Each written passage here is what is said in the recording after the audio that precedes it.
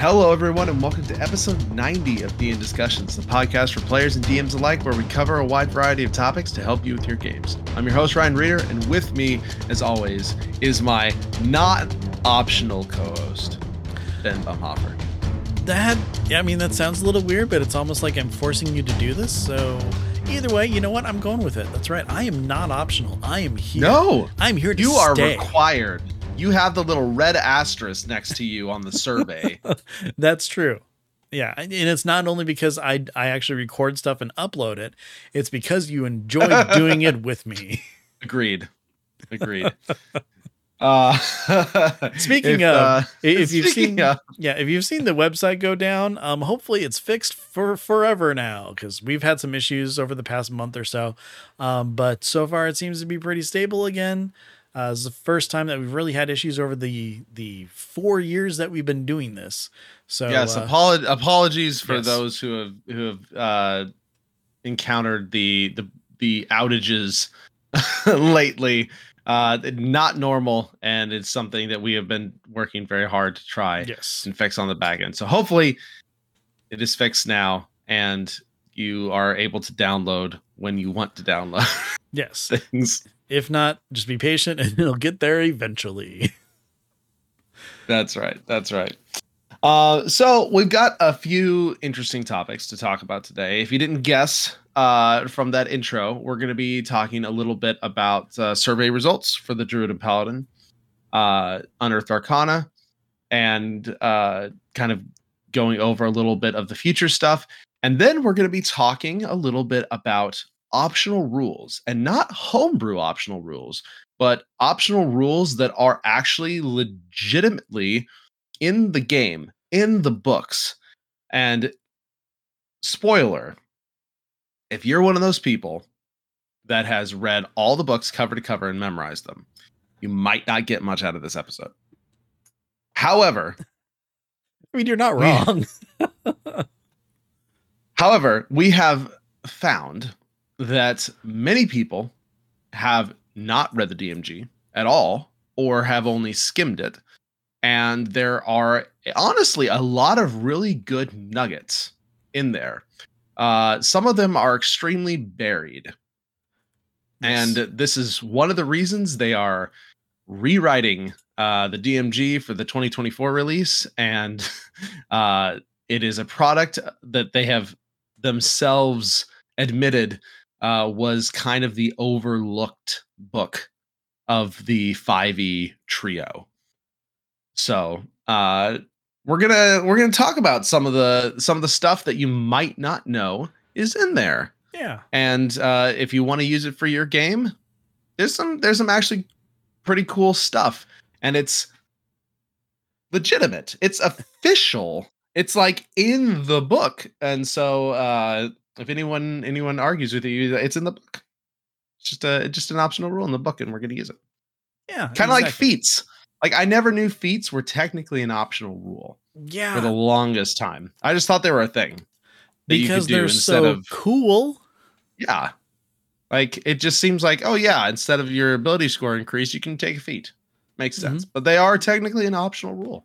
Yeah, that is very true. And the thing is that they're buried so deep at the end of the DMG. So, I don't feel bad for not, memorizing this section of the book. Sure, I've skimmed it before, but I don't remember half of the stuff that we're going to be talking about, which is actually quite a bit. I'm looking forward to this. But before we do that, take it away, Ryan, because we got some recap. So Wizards released a recap video of the survey results for the Paladin and Druid Unearthed Arcana, as well as kind of prefaced the release of the survey for the new gigantic Unearthed Arcana that we talked about last episode, which we'll talk about in a second. But essentially, they came out and they're like, the Paladin Unearthed Arcana changes all seemed to actually go over extremely well.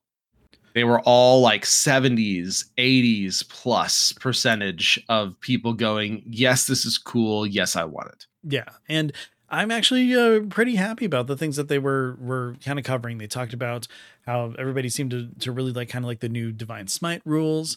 A lot of it was positive, and they said that one of the lowest things that was actually kind of revealed and everything, just based off of comments that were written, and it was still in the 70s, mind you, is that people weren't exactly as happy about using Divine Smite on ranged attacks. They felt that that's kind of more of a cleric kind of thing as opposed to a paladin. And so they wanted to, kind of stop some of that cross homogenization from happening. But overall, I mean, like Ryan said, it's incredibly positive, a lot of the stuff that they're saying. And it doesn't mean that that's still just the final version of the paladin, but they're still going to be looking at it and, tweaking and adding and, again, trying to make it more fun overall. But, I mean, we both kind of agreed that it was a lot of good. Yeah. It sounds like they're going to be trying to get every class out again, at least one more time. Mm-hmm. That's kind of what it sounded like, so that they can show off revisions. But it really sounded like they hit the mark pretty well on the paladin side of things, and they even talked about like subclasses, and they don't want classes to intrude on other classes' spaces. But then there's things like, for the fighter, the arcane archer, Mm-hmm. that does kind of intrude a little bit on the ranger space. And they talked about how subclasses were a way they could, and not all subclasses, of course, but subclasses were a way that they could use that to give a different fantasy, and that may kind of broach into the territory of another class. So it's possible, even if we don't see ranged divine smites becoming a reality, it's possible there may be a subclass that might get ranged divine smites as one of their special things, Exactly. along with a subclass built around. Yeah, and one of the big things that they're emphasizing too is that they're not turning, like, say, and we're just going to use the arcane archer versus paladin because that's, I think, the closest example that we can really use here. And they brought it up themselves. They're not trying to make a fighter into a ranger. They're just trying to give a little bit more flavor to an aspect of the fighter. And yeah, there's a little bit that kind of crosses over where there's some magic involved. They're using a bow and arrow versus a sword. And that's kind of where the similarities like are strongest, but they still have their own flavor in their own class, and that's how they keep them unique. Yeah. And apparently the divine smite unarmed strikes went down really well, so it sounds like that's probably, Oh yeah, I think that's one of the best additions actually. and that would certainly make for a cool paladin monk multi-class as well, honestly. I like that idea. Yep. So I could totally see some really cool character concepts of that. Then they moved on to the Druid. And the Druid was kind of interesting because throughout the whole section of the Paladin video, and we'll have the video linked on the show notes at dndiscussions.com if you want to watch the whole thing. It's like 15-20 minutes. Throughout the whole Paladin section, they were talking about numbers. They talked about percentages, a ton of them. Then they got to the Druid class and they stopped talking about percentages, basically at all, other than like this thing scored well, or people seem to like this aspect or whatever. They did basically say that over half of the participants who submitted surveys did not like the new wild shape, which does not surprise me at all. So like the actual positive of the new wild shape is probably in the 40s somewhere. Yeah. And I mean, if you recall, we were both not very happy about it. We discussed some of the reasonings behind it, and they kind of brought up, some of those similar points about why they were changing it, what they were trying to do. But I mean, they realized that not the best idea. Yeah, and I mean, I give them points for trying to make it more accessible. I do. Like I 100% understand, especially like a new player or even a veteran player trying to look through 100 different stat blocks or something to find the thing that they want to turn into. I do. That is an issue. That is a design issue. No question. But there are, in my opinion, at least, much better ways that it can be remedied beyond just those templated things Mm-hmm. and letting you have all that design work of these cool monsters that were made to still be able to turn into, especially if they do something with the new player's handbook. Like, here are some examples of the three creature types: the animal, the water, and the flying. And we are going to put like 5 of each of those stat blocks of very different types right there in the player's handbook Mm-hmm. for easy accessibility. Then you can use those, because we handpicked 5 cool ones from each, right? You can use those, or you can go look them up Yeah. and find your own. That I think would be great. And I mean, this is going back to our WoW playing days, but hunters would have different types of pets. They would be able to do different things. So like, you would have a bear or a turtle or something like that as a tank. You'd have a wolf or a tiger or something as like DPS. I mean, things like that are, really what I think the druid wants, having that versatility to be able, I'm a big hulking thing. I'm going to make sure that, my party is safe. I'm going to be taking damage. I'm going to be protecting them. Or, hey, I'm a tiger. I'm going to be doing a whole ton of damage and then sneaking away, kind of being roguish or something, just giving those different types of options, just for the land based animal is great. I mean, look at the different options for flying, like a giant eagle versus a giant owl. Yeah, they're both flying birds, but the attributes on them are so different that they can be used for different things. And that's where I think that a lot of the versatility that was taken away was my biggest problem, is that I want to be able to have those options to, hey, this one's great at stealth. This one has better sight. This one works better at night, just different things like that, because it really makes sense for a druid to know a lot about a lot of different animals. So just turning into, well, here's my base model, and this time I look like a bear, just didn't fit well with me. Yeah, it's the same. It's the same as restricting tiny creatures until that's still way stupid. higher level. It's the same thing as not getting the hit points of the creature and just having it be your own health pool. Still, like, there's just a lot of stuff that did not feel good. And it, like I said, they didn't mention hardly anything in the way of numbers for the druid. Yeah, they kept But that very you quiet. got the impression that it was not great. Yeah. But that is I assume you got that impression as well. Very much so. That's kind of the read that I got from them while they were doing that. They did talk about how people were interested in the concept of the nature magic. Mm-hmm. The nature burst or whatever it is. Yeah. Like, because they had experimented in some of the subclasses using wild shape charges to do other things that seemed to go down fairly well. And so this is basically kind of combining that into one thing. If you wanted to make a druid that doesn't necessarily want to focus on wild shape that much, then the wild shape's kind of wasted.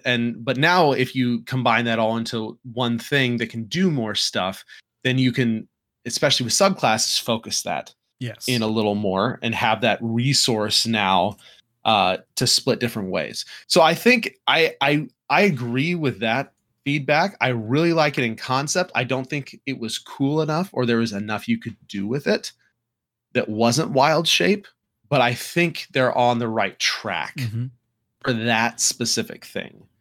But for the wild shape itself, I really hope they pull back and go back to what it was. And like I said, you're remaking the player's handbook, throw some templates in, but the templates are actual monster stat blocks. Yeah. From the monster manual that you pulled into the player's handbook, and then you go, if you want more to look at the monster manual, or whatever.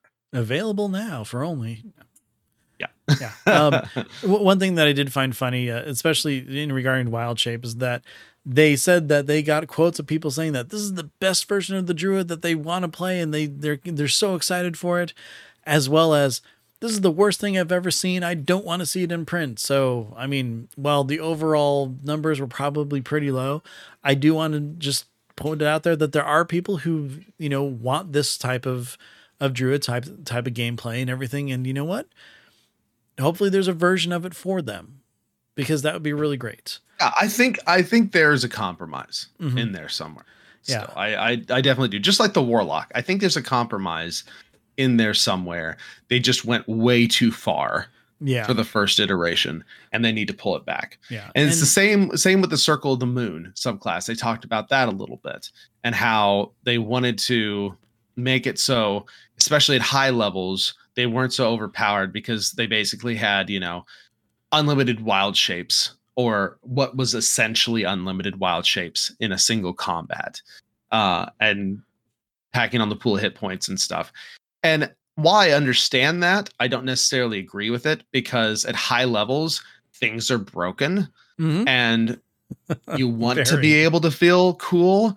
And as a DM, if a Druid, if my smart big bad evil guy is fighting a party with a Druid that keeps shifting and getting hit points and stuff back, I'm just going to kill your friends. Yeah. Like, I got ways to deal with you, and that's by killing everybody around you.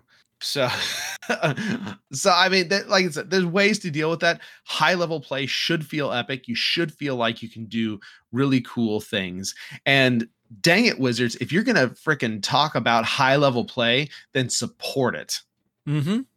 Definitely. Like, I don't want you, like, you have no business nerfing anything high level unless you're gonna be going, okay, we're gonna support high level play. And I'm cautiously optimistic. I mean, they're talking about doing this big Vecna storyline and stuff, and Vecna is obviously a very powerful being. So they're talking about revamping the monster manual and adding in a lot of higher CR things where there are gaps. So just putting the pieces together, it feels like there is a potential push to support higher level content more coming with this 2024 edition overhaul. I'm hopeful because they have done a very poor job of supporting high level play from the beginning of 5e up to this point. There's very little official published content that runs anywhere near tier 3, tier 4. So we'll see. Yeah. But I want to keep that in mind too. You want to make sure you can feel epic, and they seem to have a big focus on reviewing and renewing and tinkering with and adding to these epic boons as well. And those are things that are supposed to be given away at high levels, are supposed to be taken post level 20 when you don't have any more levels to get, but your campaign is still going and you want to give your players cool things. So that seemed to be a fairly big focus in a few of these Unearthed Arcanas. So again, potentially another indicator that we might see more high level play support coming down the line. And I mean, one last thing that they did talk about, going back to the Druids, is that the next version that we get is going to be something entirely different than what they put out already. So my guess is that they are definitely taking the feedback and really putting something together that will either kind of, work well for both viewpoints, or again, maybe be incredibly broken too. Who knows? But the point is that the version that they put out is definitely not going to be the next version that we get. Yeah. So keep giving your feedback. Keep giving your feedback. And speaking of feedback, the survey for the giant Unearthed Arcana that we talked about last episode is open. It is open as of today, our recording, May 17th, and it will run through, I believe, June 7th, which that sounds about right. It's not a lot of time. I feel like it's not a lot of time, especially for something this big. And the survey encompasses everything. Mm-hmm. Now, when you go into the survey, you can it'll ask you which of the pieces you want to leave feedback on, which is good. That's a good start. But you want to get feedback on all the stuff from as many people as possible. I'm a bit disappointed that they did not break this down into 2 or 3 or 4 different surveys. Yeah. And make them more bite-sized. Because if you want to leave feedback on everything, that is a lot of stuff to sit down and leave. And if you only leave feedback on a few things, the chances are you probably won't end up leaving feedback on the rest. So it's one of those things that I wish it was handled a little better. For as big, it was like 50 pages long. That's like almost an entire set of 3 Spelljammer book. Yeah, pretty Like much. that's almost as long as one of those like set of 3 books from Spelljammer. Yeah. So yeah, I would, that if I could offer any feedback, it'd be break the survey up. Even if you have to run them alongside each other, breaking things up just from a mental load perspective and sitting down and just knocking it all out at once feels a lot better than even if it's the exact same thing, but just all combined into one. Yeah. Now, one thing that's really interesting is they did put out a video about the survey, which is about a half hour long. So it's actually pretty chunky. One thing though, that I thought that was kind of interesting then is that it also gave them a chance to really kind of focus and talk about their intent even more. So, as you're going through and you're playing different things, if for some reason, like something didn't seem to really kind of catch, or you didn't read like the designer's notes behind it, they talked about a few different things that were just, kind of there to be all, hey, this is kind of what our intention was. This is what we were thinking. This is where the balance was trying to go in. And they talked about the Warlock for quite a bit on there, and they were really trying to talk about, balancing and just giving them more fun. And something that, we talked about last time when we talked about the actual UA for it is the fact that, Warlocks just tend to kind of hoard their spells because you never know when you're going to need it. They wanted to be able to give them spells to cast, things to play. So that's why the revamp kind of worked as much as it did. And they were really kind of focusing more on, hey, this is what we're going for. Just, remember that when you fill out the survey, I guess. I don't know. It was kind of a weird tone watching that video, but again, it's just, they're trying to make sure that everybody knew what the intent was for, those big changes. Yeah. So it's a lot. It's a lot. And I'm going to try and fill it out. I'm going to try my darndest to fill it out, but I may end up only checking a few of the boxes, which sucks, but it is hard to find time and sit down and just do all that. Yeah. It's a lot at once, and it's a lot of information to go through. So again, if it's one of those things, if your hardcore base is having trouble filling it out, then you're not getting that mid and newer player selection, probably exactly near as much as you should, because all voices should matter in this thing, not the people who have just been playing forever or are super hardcore about it. So we'll see if they get that feedback and take it into future consideration. All right. Before we move on, though. Oh, you have something else? I'm throwing this at you. You don't even know about this because I didn't add it to the notes. Okay. So about maybe the first or second week of May, I don't know, sometime in there, I got an email from D&D Beyond saying like, hey, take a survey, give us your feedback. No idea if you got this, no idea who got this, but I took the survey because I'm of an age now where if someone says, would you like to take a survey? I say yes. In fact, there's a funny story where I was kind of kidnapped at Disneyland because of that once. But anyways, so, I'm like, okay, D&D Beyond, I still subscribe to you. Let's see what you got. And it had a lot to do with, kind of future things that they're trying to bring to it. So that is like the virtual tabletop. They had different features and everything that they're kind of talking about.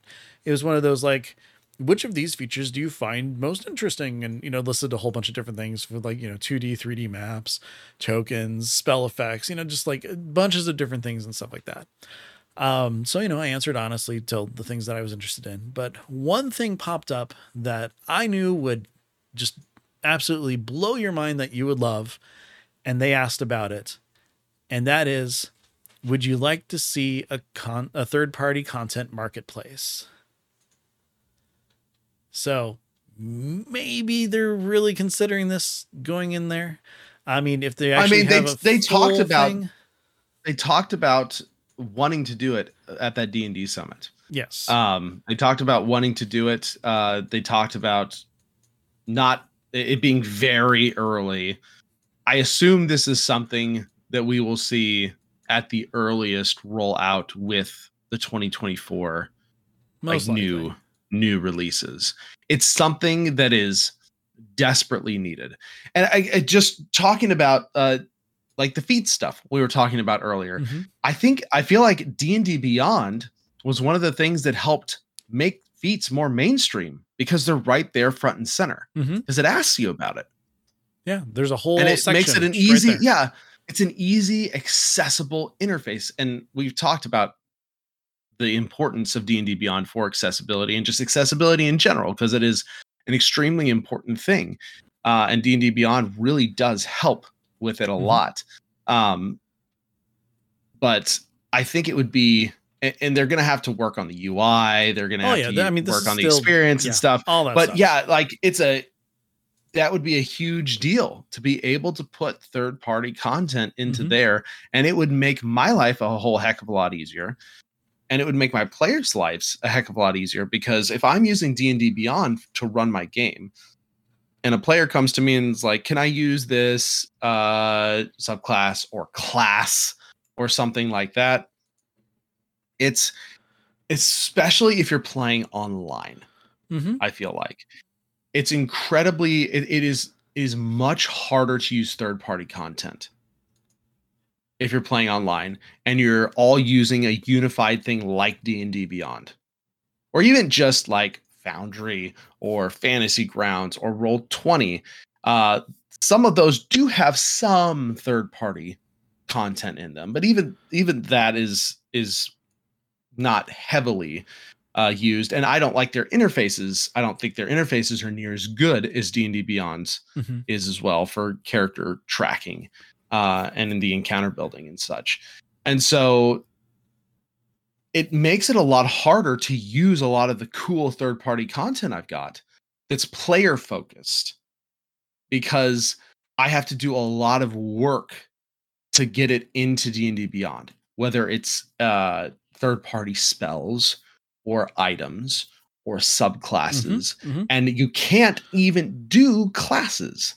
Like, it's just not possible. You cannot do homebrew classes in D&D Beyond currently. And so, like, a good example that is a +5 podcast where we did Jeff's kind of 5-session side quest. We did one of the Candlekeep adventures. I played an Illrigger.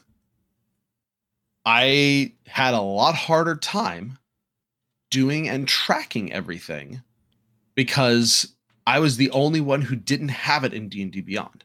Yeah. To be able to do. I had like multiple PDFs open and a custom character sheet I made and like a spreadsheet thing that was I used to keep track of some stuff. And it was just a lot more complicated and complex. It was still a lot of fun, but it was certainly a lot more work.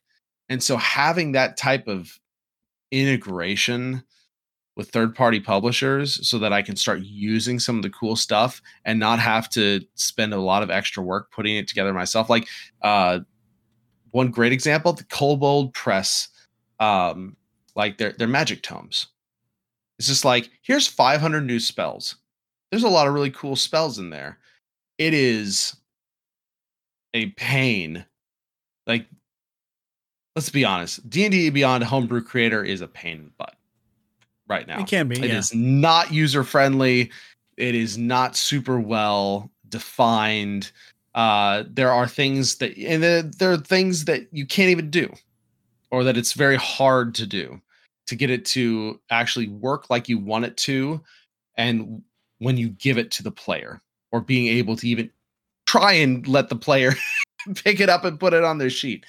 So Yeah. all that giant rant to say, yes, please give me official third-party content in D&D Beyond so that I can get that and use it in an integrated manner and have a lot easier ways to let my players do that, because monsters aren't near as big of a deal. No, just copy something and change it. Yeah. Yeah. But anyway, so going back to the survey, they did talk about that.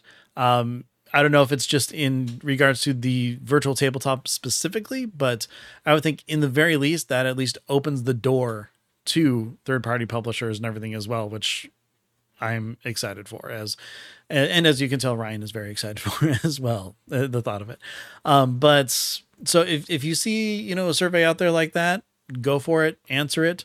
Who knows, maybe because they sent me a survey and I answered it, I'll be one of the first alpha testers or something, because that'd be really cool. And I'd love to be able to report on that stuff and kind of talk about everything, because Agreed. I am super stoked to get everything in one place. Yes.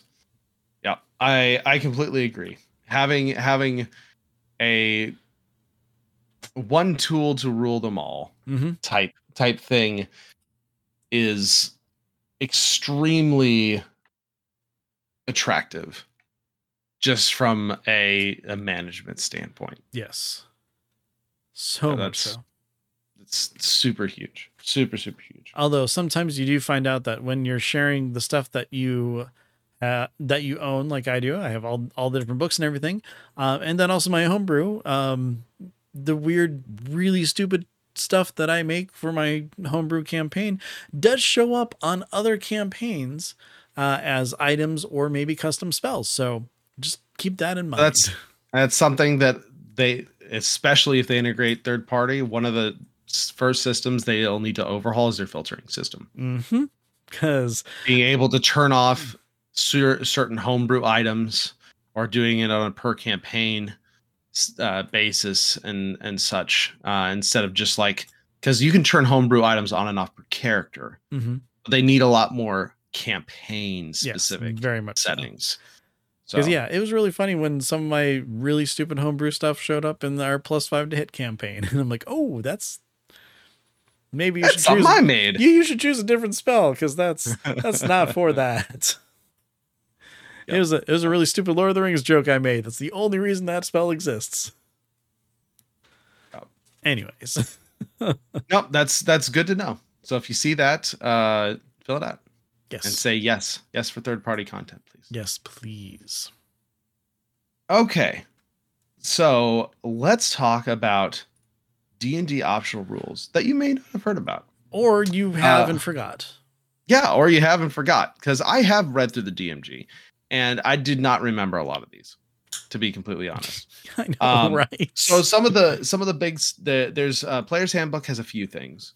Xanathar's specifically has a ton of extra downtime rules, like a ton of optional downtime rules. We don't have to go over them or anything, but just know that if you're looking for downtime activities, downtime rules, Xanathar's actually has a lot of official, like, optional downtime rules that are kind of explained out.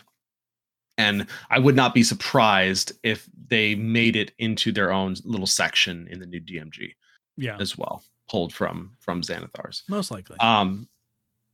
The big chapters in the DMG that you want to look at if you're looking for optional rules are chapters 8 and 9. They have a lot, a good deal of the optional stuff from the DMG. They're a little buried, honestly, in some ways. But we've kind of gone through, we've picked some of our favorites. We do not necessarily use these in our campaigns. No. And just because we mention them does not necessarily mean we will use them in our campaigns.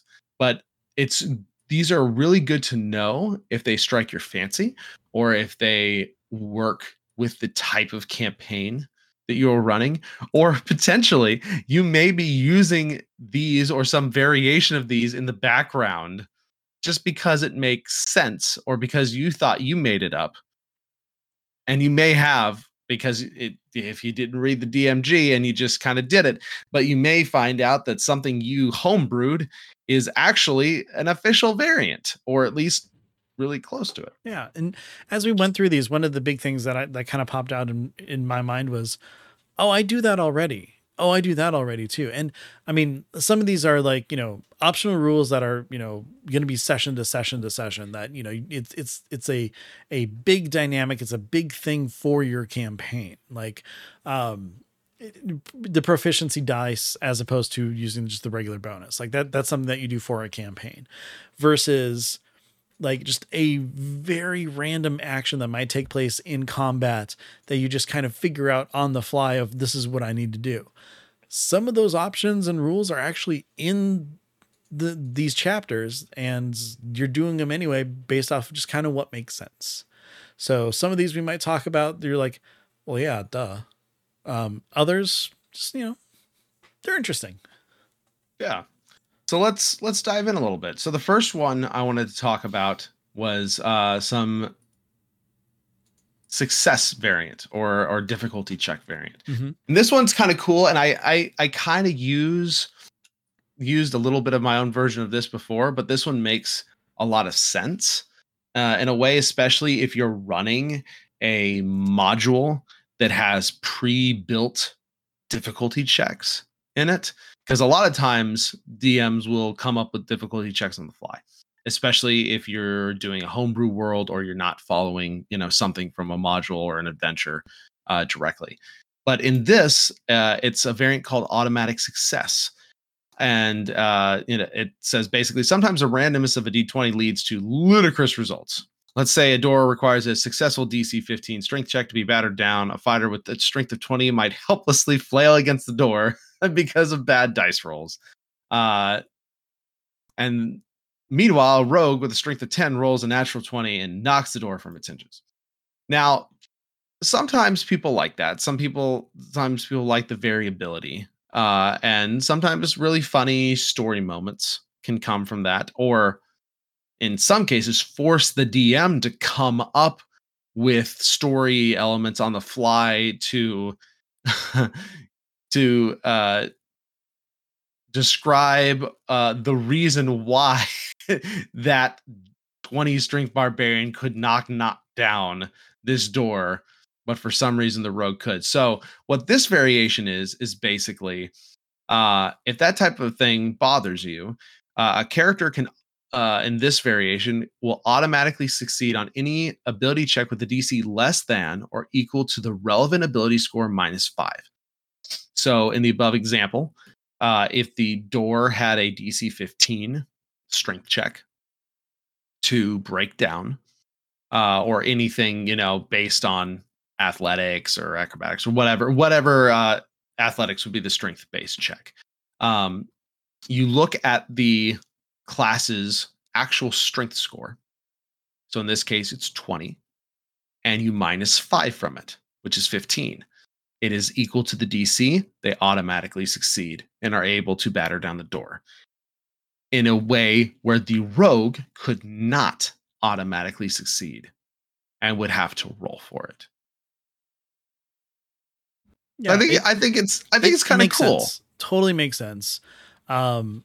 Although sometimes, again, I mean, I am a big fan of, for some reason, you just cannot open this door. I mean, it can be fun, but when you're really trying to tell a good, serious story and like everybody's just really in the mood for it and everything, it makes sense to do something like this to push through, to keep moving on, and not have them, your entire team stuck behind a door, cutting themselves up, using spell slots, everything just to try to open up a door. But sometimes that can be fun. Yeah, it's one of the it warns, like sometimes it can become predictable if they know exactly, oh yeah, this person should just do this because they'll automatically succeed. It's one of those things where if you don't tell people the DCs necessarily, they might still try and do it, but if you want your games, if you want to take a little bit of that randomness out, that can potentially be frustrating, especially for some people, when it's just like my 20 strength barbarian and I just having a bad dice roll night and I can't do anything and it's very frustrating. Having those automatic success type things within that range can certainly be helpful. Next, one I was looking at, and this is interesting because it's about inspiration, and as a DM, I have awarded inspiration. It's very irregular because most of the time I'm not thinking about it. And we've talked about this some before, but this is a variant rule called only players award inspiration. It's basically, as a DM, you have a lot to track during the game. Yes. Sometimes you can forget to reward it all the time. Yeah.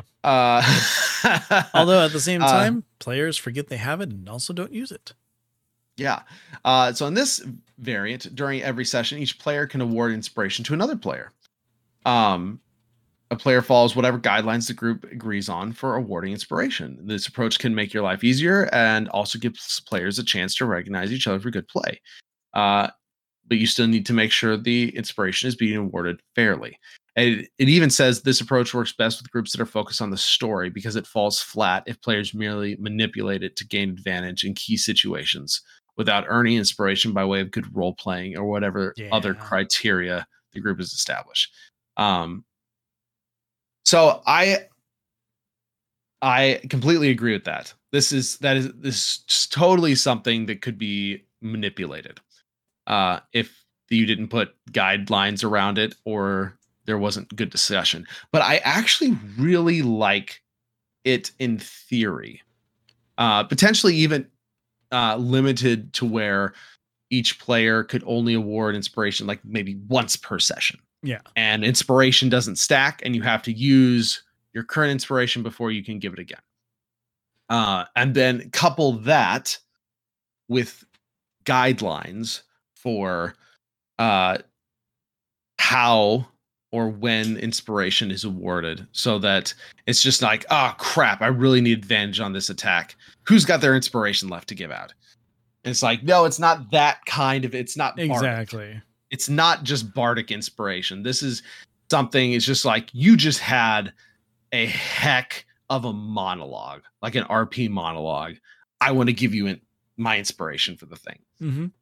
And then like you can't give inspiration to yourself, obviously. That like another seeming thing. But in theory, with the right group and the right guardrails on it, and it does say in this, like, in this area, you can allow each player to award inspiration more than once per session.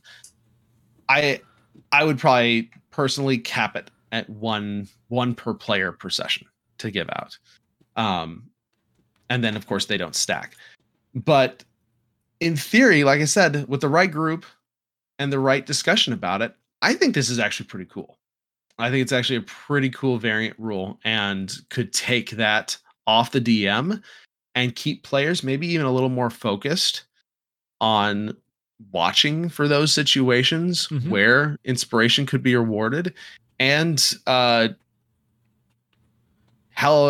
other players recognized for something cool they did. Yeah, definitely. Yeah, yeah, I think that's actually a really cool variant rule. Yeah. Something else that comes up next, though, and I'm stealing it from your list right there, is that this is actually a fun thing: success at a cost. Mm-hmm. Now, yes, we've kind of talked about varying levels of success already, like a ways back, but here's like the official DMG version of it. It's it's actually in there. Yeah, who would have thought? But it's the idea that, if you fail your roll by like, just one or two, something minuscule, like you almost have it, you do get success, except at some sort of cost. Like one of the best examples on here is that your character narrowly escapes the full brunt of a fireball, but you end up prone. So this would be, you fail, by 1 point. You take half damage as opposed to full damage, but you end up prone because the fireball blew you on your butt. Totally makes sense. I actually think that works out pretty cool. It's an extra layer to kind of keep track of. So that's, one thing that you need to like be very cognizant of. But little things like this can add more of like a cinematic flavor to things that are happening and make those botched rolls, that are like super close, that are just so disheartening, just, a little bit better. I was just thinking as you were talking about that could be something you could even get your players in on too, Mm-hmm. where they roll and the DC for the fireball save say is 15, and they get that 13 or 14, right? And you say, okay, you got really close. I will let you succeed if you want, but there will also be a penalty that comes with it. And then let the player decide if they want to take that penalty, or if they just want to take if they want to take the unknown penalty, or if they want to take the known penalty of failing the save. Mm-hmm. That being said, and then get your players involved a little bit.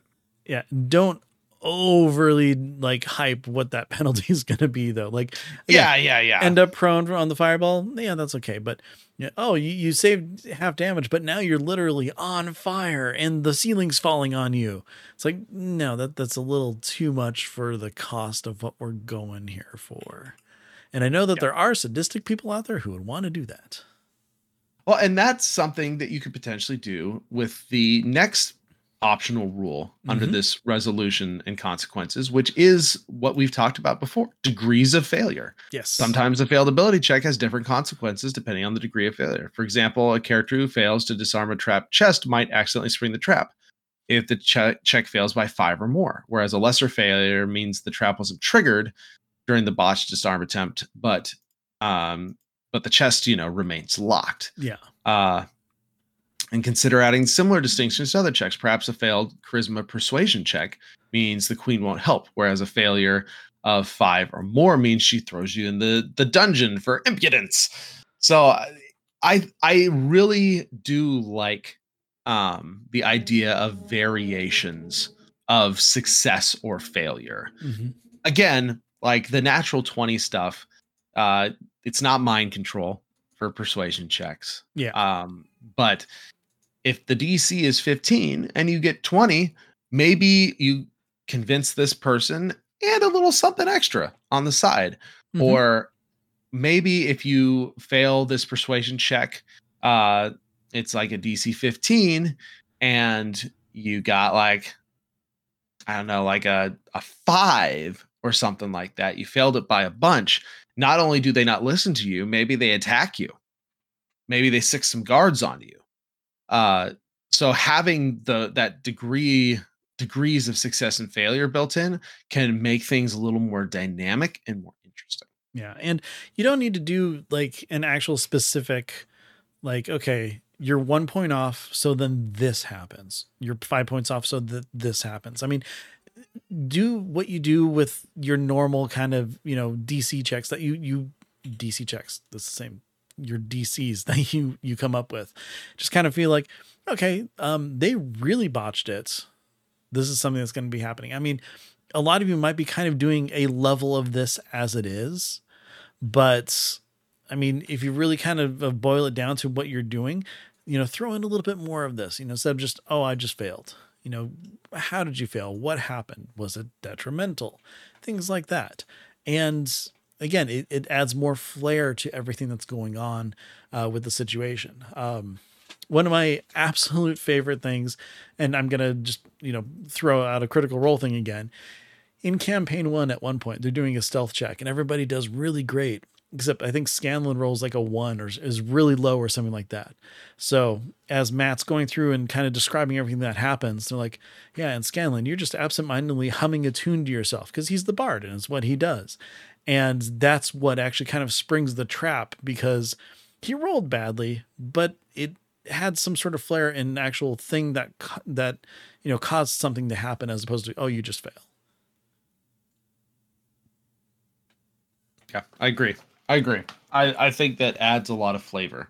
And it's something that I already do to a point, Mhm. but it's cool that it is an actual optional rule, and it goes through and explains a little bit on it and how to use it. Exactly. Um, Again, the DMG, who knew? yeah, as they said in that video where they were talking about stuff, um, it's just one of those things where there's a lot of good stuff in there. It's just not necessarily easy to find, or it's Mhm. buried in somewhere deep.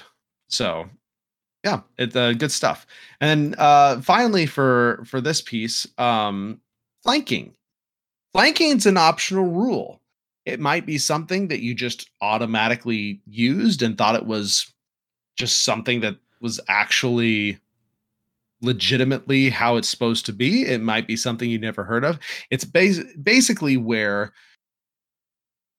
and it only really works super well. It's much harder in theater of the mind Yeah. versus like looking at something on a grid. And I mean, even the examples they use grid. And to be completely fair, 5e is very much a grid based combat system. It is. Although using a map is an option. I mean, Yes. yeah, Using, oh, they very heavily recommended, but it is still an option. yeah. Sorry, I had to throw that out Well, there. it's true. It is an option. But basically, flanking is where you have an ally opposite you in melee on the other side of an enemy. So if there is a goblin that I am directly in front of, facing down, the goblin would be flanked if I had an ally directly behind them, and that grants the person who is flanking, or the party that is flanking, advantage, as long as that scenario remains intact. Uh, it's something a lot of people just use. I use it. I think I've used it in all my games. But beware, enemies can do it too. Mm-hmm. Yep. As we've said So that's something to before, watch out for. anything you can do, the mobs can also do. Yeah, it's only fair. Yeah, But definitely. it's something that adds a little bit more to strategic placement and getting into position. It can be very helpful to rogues to get sneak attack. Uh, just another potential option, especially if you are comboing to help your rogue get sneak attack. This can be something that's really helpful too. Mm-hmm. Very true. Flanking. All right. What else? What else you got, Ben? Oh my gosh, just jumping over into chapter 9, the Dungeon Master's Workshop. This has so many different things. So I mentioned earlier proficiency dice as opposed to using your proficiency modifier. This was something that I never even knew was a thing, even though I probably skimmed over it before. But you know how every 2 points of your ability score, you get a new kind of proficiency. Don't mind me. You know how you level up, how you get a new proficiency Yeah, bonus? every Yeah, few levels. Yep. exactly. So instead of using like a +2 bonus on levels 1 through 4, you'd roll a d4 on top of whatever you're doing. Instead of a +3, it's a d6, +4, d8, and so on and so on. Now, Proficiency dice. yeah, this has a potential of giving you, a better version or a better roll than just the straight up proficiency, the average of what you would have, or less of a roll. I mean, they basically just took the average and said, this is what you get going forward. So Makes it a lot more swingy. yeah. And in some cases, I can see where this could be, really interesting. And, you're kind of really gambling on your skills. How good are you at unlocking this door? Well, I rolled a 1 on my proficiency this time. So this one's a little tougher than the one that I rolled the 4 on. It kind of gives you that swing back and forth just a little bit. It's not a whole ton. Personally, I'm a big fan of just having your bonus and then that's it, because I don't want that extra added. I rolled a 1 as opposed to the 3 that I could have had. Just like that little bit. Not a fan of it. I'm sure some people live and die by using proficiency die, but I thought it was a really interesting, different kind of way to do stuff. Yeah, yeah. I think that that's pretty cool. Especially, it's a little more to keep track of. Mhm. Um, but because you're basically adding in a dice to almost every roll that you make. Uh, but if you like rolling more dice and you would rather have that more swingy nature, that is definitely an interesting thing. Yeah. Um, Another one is healing. There are several different variants of healing that the DMG has that you can use.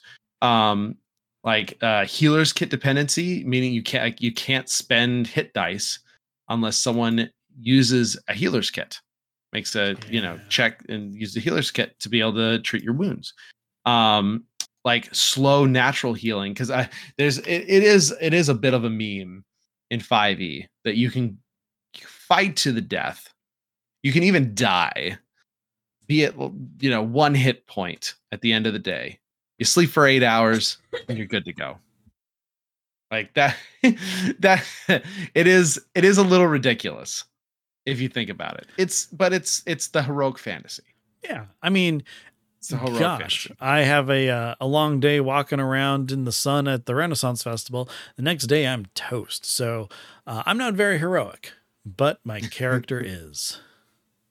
But in this variation, you can use something called slow natural healing, where characters don't regain hit points at all at the end of a long rest, but instead you can spend your hit dice to heal at the end of a long rest, just like you would with a short rest. And this prolongs the amount of time that characters need to recover from wounds without the benefit of magical healing. And it does say it works well for grittier, more realistic campaigns. Uh, Mhm. and honestly, that's actually really not a terrible variation.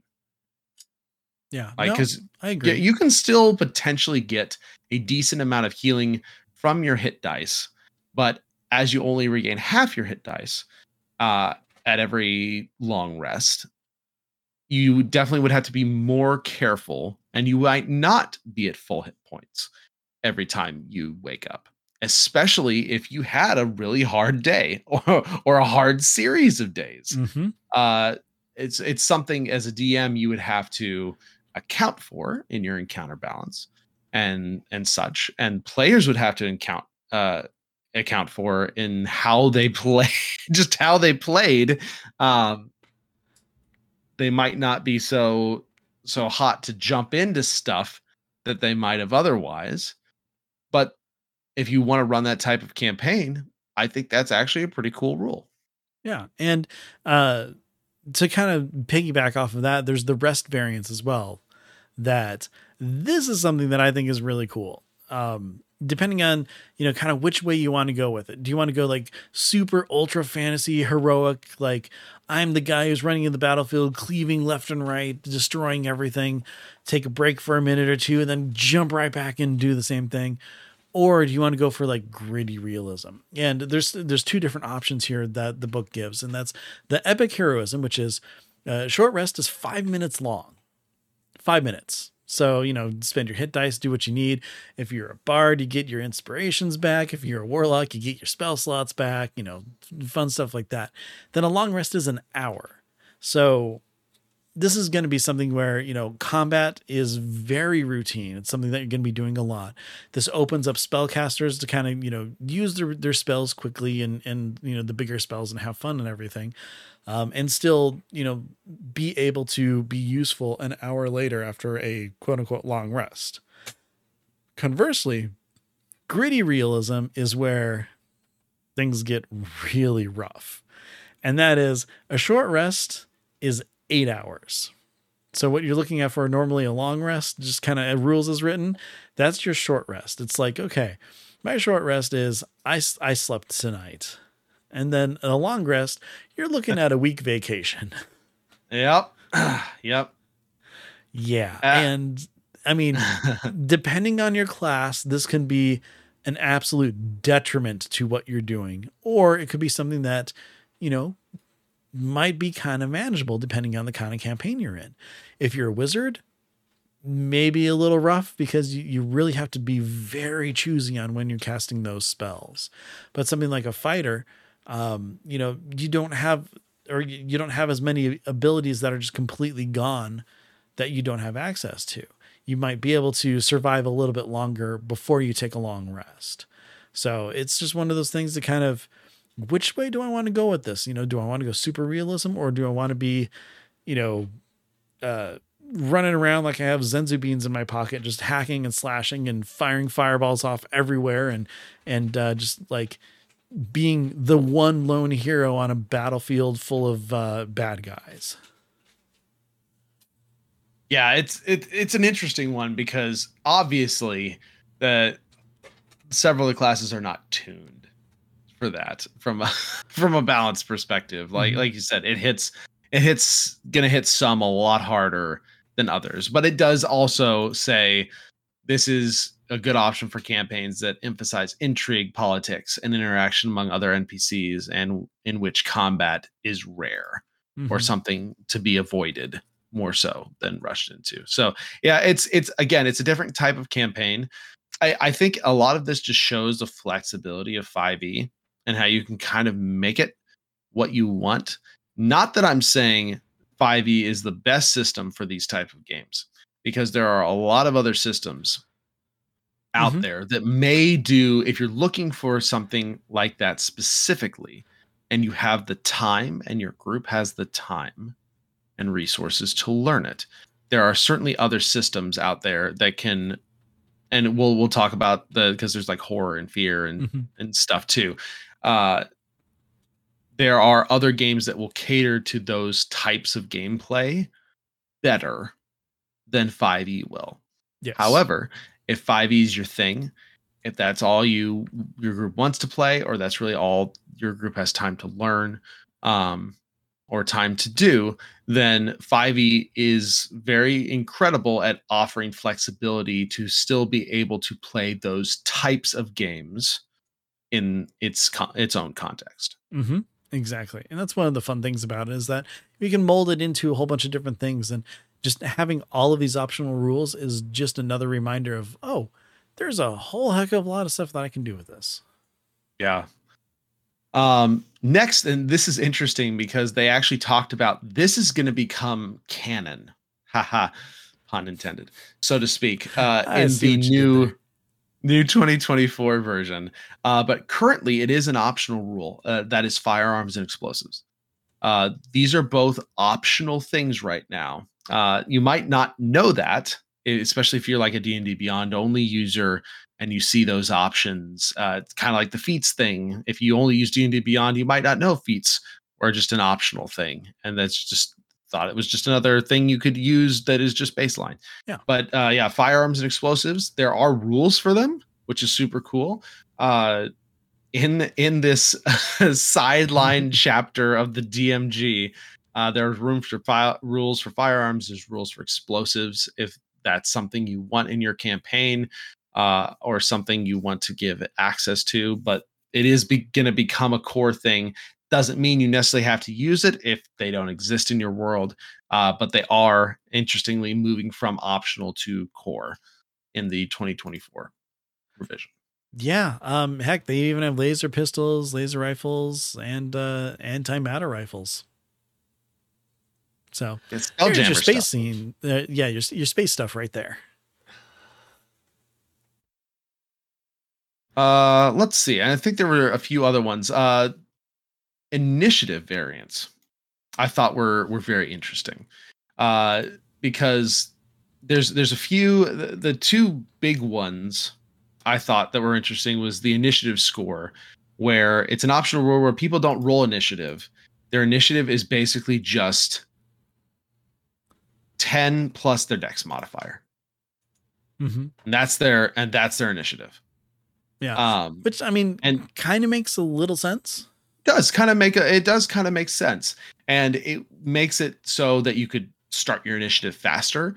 You'll always know where you are in relation to the rest of your party, because it's a set number, and the DM then would pretty much always know exactly where you would need to be placed. So that, I mean, that is honestly a very legitimate rule, especially if you're wanting to speed things up and wanting to reduce complexity a little bit. Yeah. There's also side initiative, which is horrifying, if you ask me. That's an option I will not take. And that one is basically the players roll a d20 for their initiative as a group, and then the monsters roll a d20 for their initiative as a group. And then within that, players, when the player side goes, they can decide exactly what they want to do, who wants to go in what order, and whatnot. This can actually be really interesting from a strategic perspective because it can make it so your players are more focused and more collaborative because all their turns can basically happen at the same time. The problem with this is action economy. If the players go first, they have a potential to nuke the crap out of whatever your enemies are. Yeah, especially with strategizing and working together. Yeah. And that might feel good. But the flip side of this, if the monsters go first, they might pulverize your players without any ability of players to go in between to try and make something happen. Yeah, then you start looking at things like legendary actions. How are they coming into play? You're looking at reactions. How are those coming into play? And it's just one of those things where, I mean, it's an interesting idea. And for some combats, sure, why not? But for others, I mean, I think for a system that was designed to use it, it would be very, very cool. Yeah. Like a system that was designed with what? XCOM. XCOM. Yeah. It's exactly like that. That's what it does. 100%. The new MCDM RPG they're developing, they in one of the development blogs, they talked about using this like side type initiative because players could do combos and stuff with each other, and that may not end up be where they end up. They're doing a lot of development. They're doing a lot of spitballing right now, but it was one of the things I remember them mentioning in one of the blogs. And it's just like, yes, if you design your combat and design your system for that type of initiative, you could probably do some pretty cool stuff with it. I don't think 5e was designed for that, though. I would say no. And it makes it as cool as it is in a lot of ways. I don't think the system works super well for it. If you want to have an exact example on what we're talking about, just everybody unleashing on something, have one of your players banish a monster, and then everybody readies an action for when that monster comes back. And that's what that is right there. In one turn, it's like, boom, that thing's gone. That thing's gone. What's left? Okay. Now the monster's turn, they'll all gang up on this one person and maybe they're dead on this turn. I mean, it's something that's, again, the right situation. It's one of those, it's incredibly swingy. Yeah. Potentially mechanic. Like a lot of these optional rules, honestly, there's a lot of optional rules that can really turn things into the very swingy things. Yeah. But the speed initiative, that one is the one that I think is really interesting that I don't have enough like patience to really try. Did you take a look at that one at all? Yeah. That is rolling initiative each round. Oh, no. This is where, based on like what you're doing, like if someone has a light finesse weapon, they're faster than someone else. So on this round, they're that's the modifier portion of it. Yeah. But as a baseline, you roll initiative every round. Oh, I missed that part of it. Oh yeah, no, definitely don't want to do that. And it's just like that's 5e combat is already long. Like if you really wanted to mess with things like that seems like something you could do for a special event or some like weird time bubble thing enemy that's going on and mess it up. As a general rule though, no. Yeah, you decide what you're going to do first and then you roll initiative and then that's when it figures out when everybody like takes their turn. It's like a freaking like Cult Express or those games where you put all your actions in at the same time and you don't necessarily see what the actions are for other people and then you play the whole thing out and it goes wild because some person messed up something and then everything else is off. And Yeah, I can see this where it's like, I'm going to attack Joey over there. Great. Joey's dead by the time it's your turn, so now you don't get to go. And that's just not fun. No. I mean, who knows? Maybe there's something built in for that. But anyways, it's an interesting concept. And I know that some people like to run things like this so that, you know, it is really more of a cinematic experience of what's going on. So they can just like narrate the entire round at once. But it's like, I'm still good with the way that we do things. Yeah. There's also extra action options. And these are like optional rules that you can use for the player to use their action for, like climbing onto a creature. Disarm is an optional rule. I know there's some people who probably didn't know that and may just use it, or it's just a question they ask, like, can I try and disarm him? That is an actual like optional rule. A creature can use a weapon attack to knock a weapon or another item out of the target's grasp. The attacker makes a contested roll with, you know, athletics or acrobatics, and if the attacker wins, the attack causes no damage or other ill effect, but the defender drops the weapon. So that's an interesting one. Mark. This option makes it easier for melee combatants to harry each other with opportunity attacks. When a creature makes a melee attack, it can mark its target. Until the end of the attacker's next turn, any opportunity attack it makes against that marked target has advantage. Like shove aside. The creature uses a special shove action to force a target to the side rather than away. It's a little more like movement control, tumble. You can try and move through a hostile creature's space, which you normally couldn't. You can only move through allies. So tumble is like a thing. Yeah. So just a lot of stuff, a lot of stuff like that. Some of which many groups probably just do automatically, or just because it makes sense. Exactly. And that's one of the things that's, I mean, we've come across in our games is just, especially like, I want to climb on this. I want to, you know, run over there. Can I disarm them? You know, things like that. It's just, yeah, sure. This is how it works. And, you know, we might be the exact way that Wizards has us do it. We might not be, but you know what? It works in our games. Yeah. Another really cool thing is cleaving through creatures. Yes. And this is something that actually is a part of the MCDM minion rules, which are very cool. They're in the free packet that came out with the Flea Mortals Kickstarter, and it'll be in the Flea Mortals monster book that is coming out fairly soon. They're wrapping up development on that one right now. But essentially, it's a melee thing. Whereas I believe in the minion rules, it's a melee or ranged thing. But essentially what this optional rule is, if a melee attack reduces an undamaged creature to 0 hit points, any excess damage from that attack can carry over to any other nearby creature. The attacker targets another creature within reach. If the original attack roll can hit it, it applies any remaining damage to that.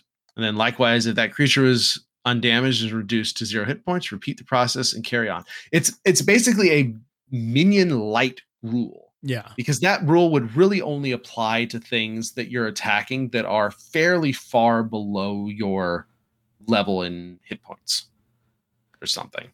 Like if you're a level 8 or 10 fighting goblins, where an attack of yours with some of the extra stuff that you add to it might do 3 goblins worth of hit points or something. It's kind of like I said, it's a minion light rule, and it's really cool, and it makes a lot of sense. And it's totally something that I would use if I wasn't using like specifically minion rules. Yeah, it gives you that power fantasy of, I fought these things when I was level 1 and they were tough. I'm level 8 now and they are nothing.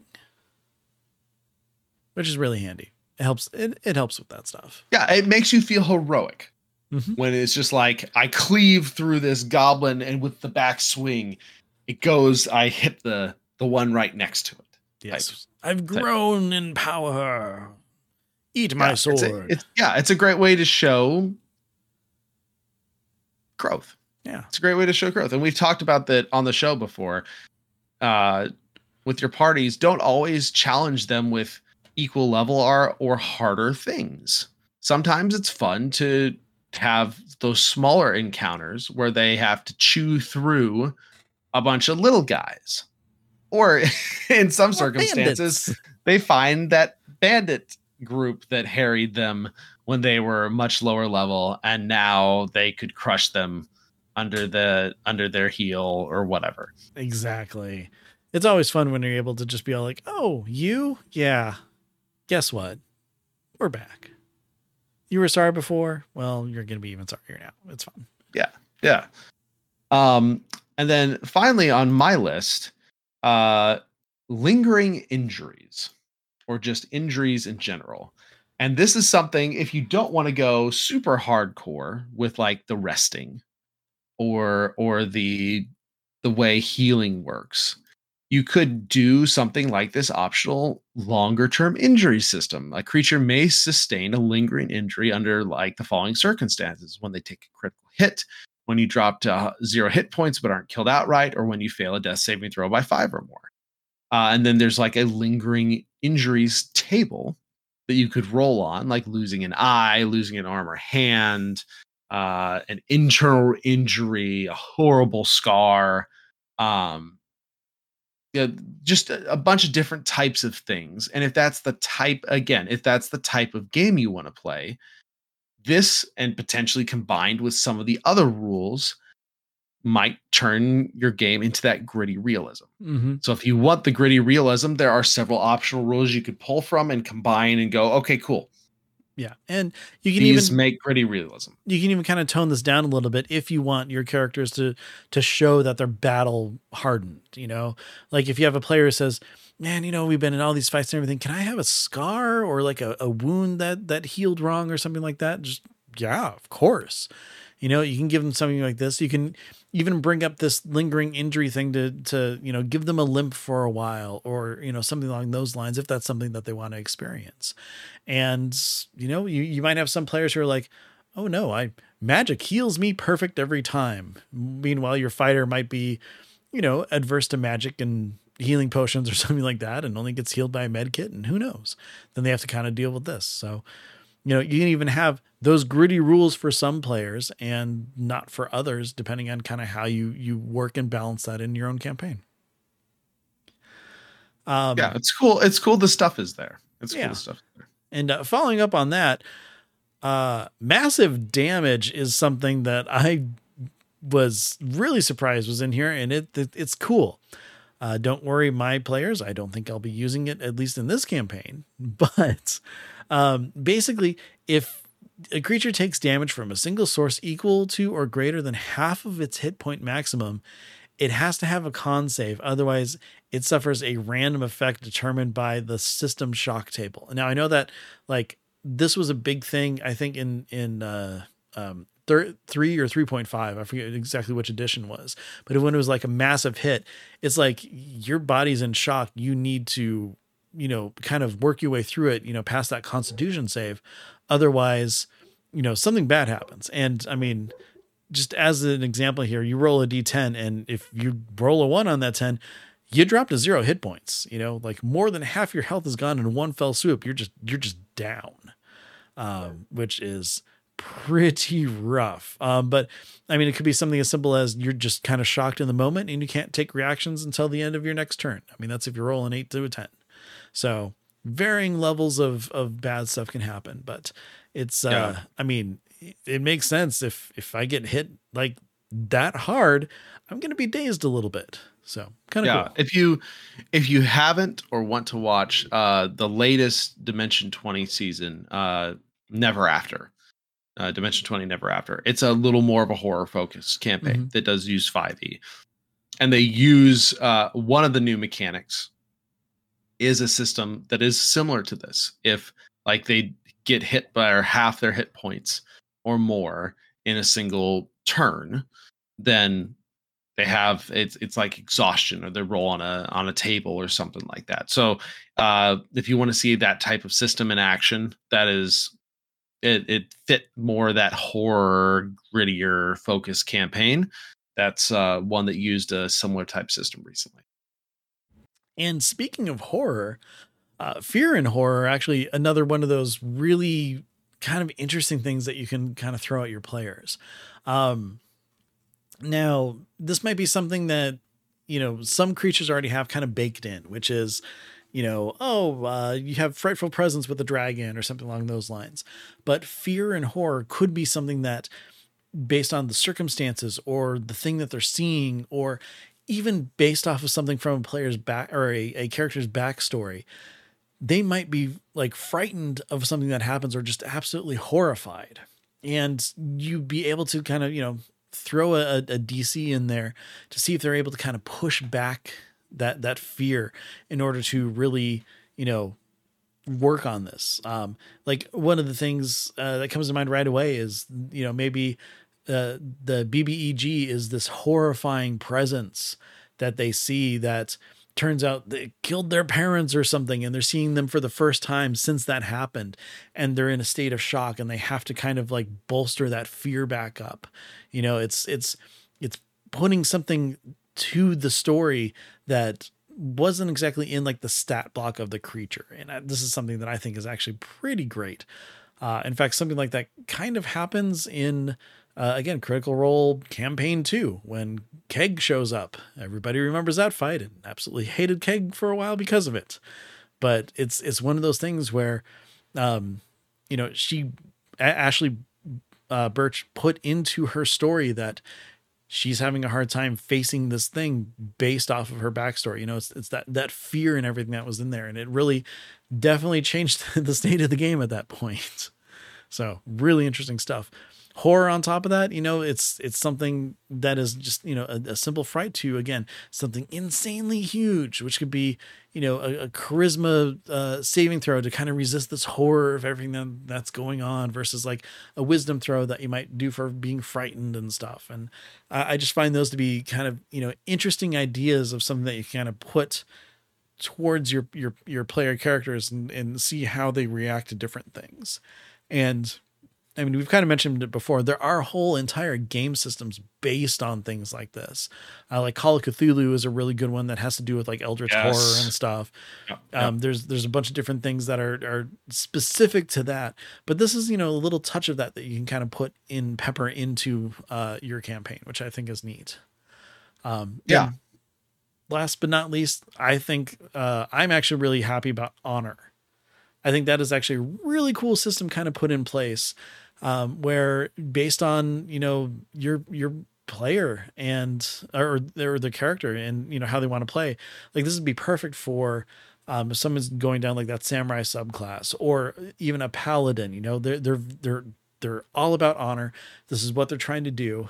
And, there's different honor checks that you can do about, like surrendering while trying to save face, trying to determine, what proper etiquette is in different social situations, avoiding, accidental breach of etiquette and everything like that. And if you take some time to kind of read through it, it talks about a lot of different like social situations where, charisma works, as well as, their understanding of like different codes of honor and everything, look at like honor on the battlefield.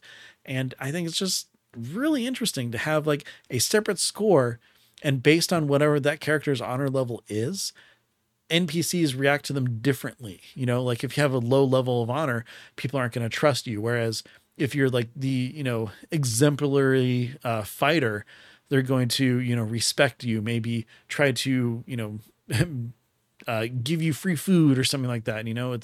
It's kind of like just the popularity of your player characters, as they gain more renown. But this is just a more specific version of that. Yeah, it's kind of an interesting system for sure. Especially if you're running that type of campaign. Exactly. Or if you just want to randomly have, a set culture in your world that honor is a very, very specific thing, introduce it for Yeah. just a side bit if you Introduce it want. as a subsystem in certain locations or certain parts of the campaign, certain arcs, that type of thing. Yeah, Exactly. I think that's good. The last one I wanted to cover is morale. Mm-hmm. And I think this is a very handy one to use in any campaign, Yes. honestly. And morale is basically some combatants might run away when a fight turns against them. You can use this optional rule to help determine when monsters and NPCs flee. And I think, and remember, this isn't something that everyone has. There's some things that are going to fight to the death. But if everything fights to the death, it's a little odd. Yeah, It's just a a little touch. odd. There's a lot of creatures are going to have some sort of self-preservation mechanism. Now, let's say you're fighting like some death cultists or something like that. Sure, it makes sense that they're all going to fight to the death. Hey, But thumbs up for death cultists. but especially things like animals, creatures like that, smarter enemies, Mm-hmm. if they see the tide is turning against them, they might run. So creature, it even says a creature might flee under any of the following circumstances. They are surprised. They're reduced to half hit points or fewer. The creature has no way to harm the opposing side on its turn. Or like a group's boss gets killed Yeah. or something like that. So yeah, to determine whether a creature or group of creatures flees, you make a DC 10 Wisdom saving throw for the creature or leader. If the opposition is overwhelming, the saving throw may be made with disadvantage. If the group's leader can't make the saving throw for whatever reason, the creatures in the group with the next highest charisma score would make the saving throw. And then on a failed save, the affected group or creature flees by the most expeditious route. If escape is impossible, the creature or group surrenders. If a creature group surrenders is attacked, the battle might resume, and it is unlikely that further attempts to flee or surrender might be made. Yeah. And it says that saving throw isn't always to the adventurer's benefit. If you're in a bad area, them fleeing might alert other things, which could also lead to its own interesting things. But it's a great mechanic to have. And honestly, in some ways, I feel like it should be it should almost be a full, like, non-optional real rule that's just baseline, and then some creatures just have morale listed on their sheet, and with that you just know this creature will try and flee, or has the potential to flee if they hit a certain threshold or Yeah. something. And you don't even have to roll for it either. If you kind of determine that your creature or bad guy or whatever would just, get out of dodge, go for it. Don't even roll. Have fun with it. Yeah. All right, I think that's it for the ones I wanted to highlight. Ben, I know we went through the list. There are more. There's there a are lot more that more. we did not mention. Like I said, Xanathar's Player's Handbook has some Dungeon Master's Guide. Mainly chapters 8 and 9 have a lot of the optional rulings. So if you want to check those out, or if this was really interesting and you want to see some of the other stuff, definitely grab those books. Check it out. Mm-hmm. Because they're all in there. Lots of stuff in there. Yep. So before we kind of transition to the end of the show, I did want to do one community content shout out. And speaking of optional rules, here's some optional rules you can have. It's a DM's Guild publication called Fantastic Terrain. And this book is 50 plus terrain effects that you can use to enhance your combat with tactical and dynamic environments. Recommendations on how to use them in your encounters, and tables for scaling damage for all tiers of play. This is a really cool book that has a lot of extra things that can, and we've talked about dynamic combat in the past. But if you're looking for extras, optional things to potentially spice an encounter up, using something like this can really add that extra piece of dynamic play to your combat encounters. I'm looking at it now, and it does look very cool. Yeah, and there's, like I said, there's 50 plus, so there's a lot of different stuff. Uh, so if you're looking for more, a little more dynamic combat for your terrain or effects in the area that you're fighting, check it out. We'll have a link in the show notes on dndiscussions.com. That we will. And with that, that brings us to the end of our show. And as always, of course, before we finish up, we usually talk a little bit about what we're doing in our own campaigns. So, Ben, I believe you had a session recently. Yes. So we have tracked down the Relic of Creation to Ront, the giant stronghold on the plain of Isgard. And my players were able to sneak their way in, and that's where we ended our session last time. So this session, they started making their way in. Doing a great job. There's not a whole lot of giants going along. They have a map of the whole area, so they kind of know where they want to go. So they bypass some rooms and everything. They ended up stealthing their way through some barracks with 2 giants sleeping in it. So they actually did pretty good. It was a fantastic group stealth check. I gotta say, absolutely fantastic. They had a couple of different plans of like, oh, should we just stealth through? Should we, because we have one player who has a hat of disguise. I've got a changeling in the group. And then we have 2 invisibility potions. We're like, well, should we make ourselves look like giants? These 2 people will be invisible. And then our 5th person will say that we captured them and sneak through, which I thought was a great idea, but they decided to just stealth through anyway. So I'm like, okay, whatever. You're doing your thing. I'm not going to force it. I thought it was a great idea and I would have loved to play with that, but it's okay. So then they kind of go through, they're working their magic and pushing doors, being stealthy, which this is not a stealthy group most of the time because our paladin just doesn't roll for stealth because she, she's like, I'm wearing armor. It's whatever. But we gave her some boots of elven kind. So it's, it's not disadvantage or advantage now. So it evens out. So she was actually rolling particularly well this evening. So then they open up a door and there's a giant on patrol. Oh my gosh. So then they start fighting him. And then of course he yells out for help, which there just happened to be another giant in the water closet that was at the end of the hall right there who opened up the water closet. And so he popped out. And so they had a pretty rockin' fight. 2 fire giants did some pretty beefy damage to him. So they, they're no joke. Yeah. They dispatched him, which was good. It took, I think, like 4 or 5 rounds, something like that. It took quite a bit, but I mean, the giants really got their hits in. And I mean, they were basically stuck in a hallway too. So it wasn't a lot of maneuverability. There's a lot going on in there. So then they continued their way through and then found some hellhounds that were guarding a room. Like 5 or 6 of them took care of them. And so like, okay, we think this big metal door right here, it leads into Osius's quarters. He's the head giant, which attached to that, they think is the room where this relic is that they're looking for. So they open up the door on a nat 1, if I remember correctly, and very loud squeaking door. Oh no. So I remove sight lines for just, there's like a little hallway, about maybe like a 10-foot wide hallway, and then the door, then the room, so that I gave them visibility for just that stretch looking through the door. They didn't see anybody. And then we ended the session there because it was getting kind of late. And we just had someone who returned from a trip from Italy. So they were very jet lagged.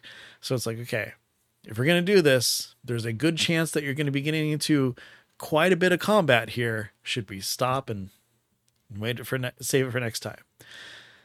Then came the challenge of trying to figure out when we can actually play again, because we have a lot of stuff going on over these next couple of weeks. I mean, I'm going to run into that exact same thing, scheduling wise. It's summer. There's a lot of stuff going on and people are doing things. The good news though, we're playing Friday. Yeah. Yes, this is our first Friday night playing. Got it in quick. Yes. I told them, like, look, I'm probably not going to prepare a whole bunch of extra stuff. We'll just kind of, finish this up, see how it goes. Yeah, go with what we that's got. fine. That's fine. See where it ends up. So everybody was pretty excited for it. Good. So we're going to be doing that before our next recording. So wish them luck, everybody. We'll see how that goes. And I sent Good luck, you Ben's party. I sent you a stat block for who they're going to fight, which after that giant fight, I might have tweaked him a little bit. So we'll see how it goes. And I'll tell you Good. about what I have seen it. Good luck, Ben's party.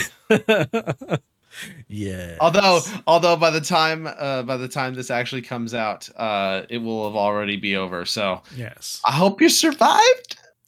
Yeah, I mean, I'm really looking forward to Spelljammer. What can I say? Anyways. Wah, wah. It will not be an intentional TPK if that happens. In fact, I doubt it. They're so good and so smart that it's going to be one of those like 2 rounds, this thing's dead. But it's a lot of brains versus your one brain. Yeah, it's exactly. It's hard sometimes. But I mean, they've got some awesome abilities at level 12. So we'll see how that goes. Heck yeah. But I know you are working on 2 campaigns. Yep. And did you get to play? I played both. Yep, we played both. Good. One was a downtime after all the big Shadowfell stuff. Yeah. They gotta have a few weeks of downtime.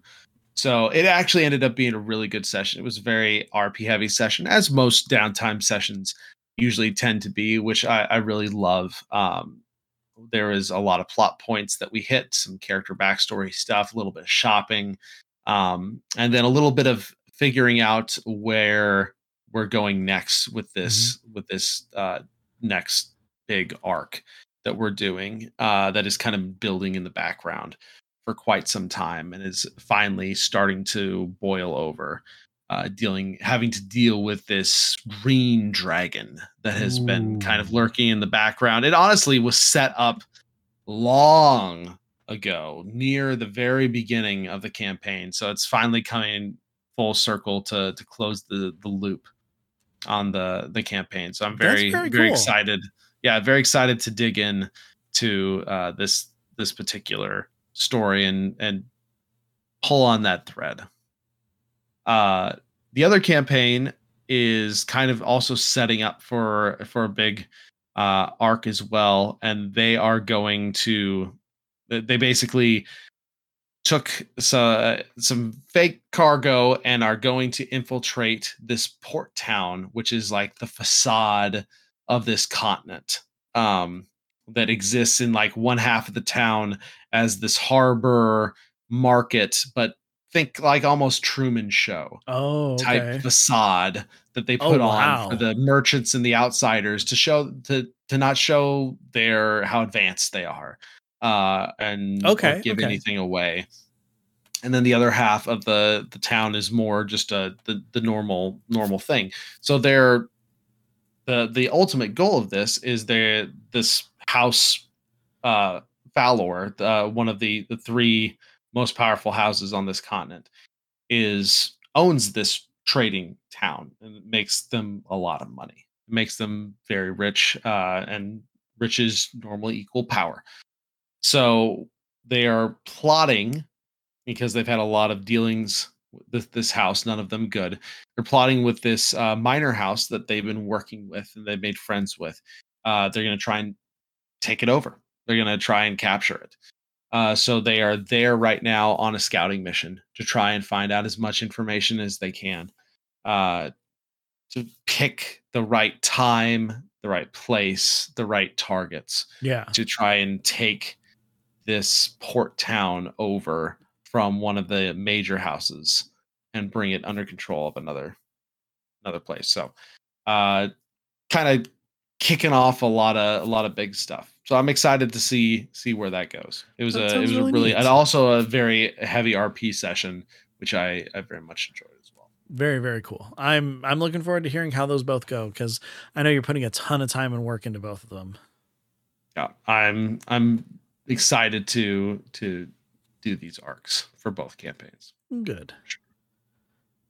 All right. Well, that is it for us. Thank you so much, everybody, for listening. I hope it was fun to kind of go through the rules, some of these optional variants, optional rules. Hopefully it sparked some stuff. Maybe thought, hey, that sounded cool. Maybe I'll start using something like that. Or, I should read my DMG.